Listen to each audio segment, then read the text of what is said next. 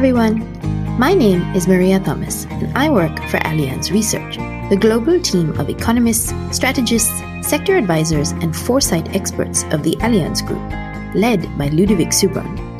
Welcome to Tomorrow, a podcast where we'll be talking about our latest analyses of economic and capital market developments, as well as our views on trends affecting risk management. Let's get started. 2022 was expected to be another bumper year for the insurance industry, but the invasion of Ukraine has dashed those hopes. In this episode, we discover how it could have far-reaching consequences for the global risk landscape with Arne Holzhausen, head of Insurance, Wealth and Trends Research, and Patricia Pelayo Romero, expert in insurance and ESG. Hello, Arne and Patricia. Welcome to the podcast. Hi, Maria. Hi, Maria. Thank you for having us. So, can you first maybe tell us how the insurance industry fared in 2021? Yes.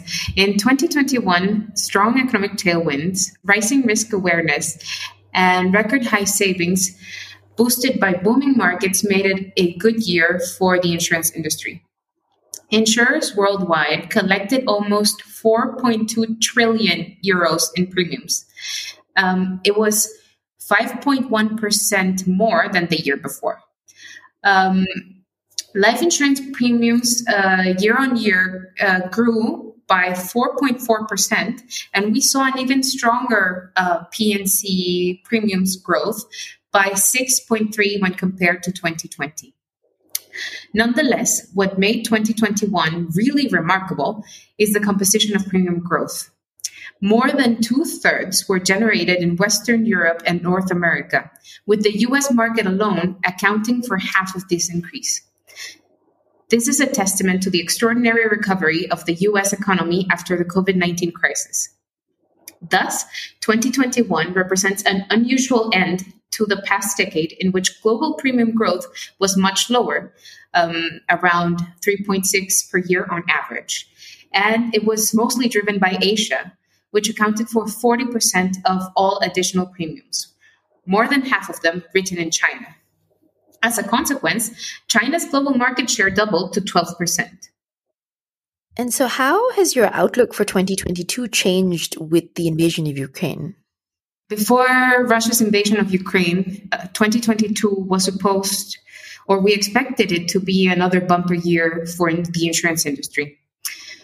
After the events in February this year, those hopes were dashed.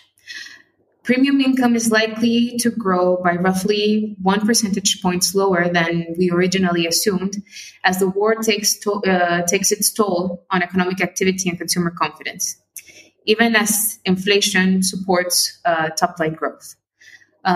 Overall, we now expect global premium income to grow by a nominal 4.8% in 2022, with life and P&C premiums developing almost in step. 4.9% growth for life and 4.6% growth for P&C. This is not an impressive figure considered against a backdrop of a global inflation rate of 6.2% that we expect this year. Okay. And I think looking beyond that, you also write in the report that the Ukraine war is going to have some far-reaching consequences for the global risk landscape as well, right? Maybe you can tell us more about that? Yeah, for sure, Maria. I mean, there's so many consequences and ramifications from this Ukraine war. You see the looming food crisis, the record high inflation and energy scarcity. But I think one thing we would like to pinpoint here is the changing nature, the changing phase of globalization. Because true, I mean, the era of hyperglobalization probably or very likely ended already some years ago with the trade wars by then US President Mr. Trump. But now I think everything is really politicized. I mean, we see that there is no longer this logic of pure private sector projects, be it a factory in Asia or be it a pipeline to Africa. Everything is political right now, and strategic thinking is really called for. And that means first and foremost that we have to reduce our one-sided dependencies. There's this is not only applies to energy and commodities, but also think of technology, think of markets. I mean, there are many companies here in Europe, but especially also in Germany, that are really dependent on the Chinese consumer. This has also to be addressed. And this will, over time, evolve in a new configuration of supply chain. We will see a new global division of labor, and this will take really time. And there are risks and opportunities, winners and losers. And I would here in particular mention is a business model of many emerging markets, because in the past, not only in insurance, but also in other industry, the rising global middle classes was one of the growth drivers for our businesses. And this was built on the business model that you have cheap but relatively well-educated labor for manufacturing. Many emerging markets were these workbenches for the rest of the world, for the developed world. This is no longer true. That will no longer work, because we see this reconfiguration of supply chains. We see digitalization. We see greener transformation. So it will be a lot more difficult in future to find these corners, these pockets of growth around the globe. So how does that translate into your outlook for the next decade? As Arne mentioned, there are great uncertainties, but despite these uncertainties, we are not too pessimistic about the long term or the more distant future. After all, these uncertainties are precisely the breeding ground for rising risk awareness. And they reinforce the impact of the two megatrends that will impact insurance markets, climate change and demographic change, which will continue to be the main drivers of demand for risk protection. As we live longer, we have to make provisions for that longer life expectancy. And as climate change continues to impact our day-to-day lives, we need to continue to hedge against those risks. Overall, we expect annual growth of 4.8% over the next 10 years, 4.9% for life, and 4.6% for P&C, which corresponds to an increase in premium income of 67%, or 2.8 trillion by 2032. Of which just under 1.8 trillion euros will be generated by the life segment, and just over 1 trillion by the P&C segment. So we expect this demographic change to truly impact the growth in life insurance premiums. So what does this mean for the insurance industry overall? What would you say insurers need to keep in mind, going into the next decade? Well, there are good news and bad news. As Patricia said, I mean, one thing is clear. There will be enough demand for risk protection, no doubt about it. But the other thing is also that risks are getting bigger and bigger. You see it with the global pandemics. You see the climate crisis.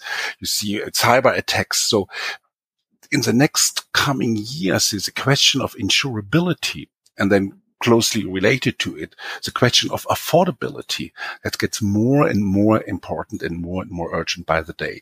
And this is really something the industry has to address. We have to find new and innovative solutions to these newer and bigger risks, because otherwise many of these risks will remain uninsurable, and the consequence will be in the end that the state has to assume these risks, as seen by the COVID-19 pandemic, for example.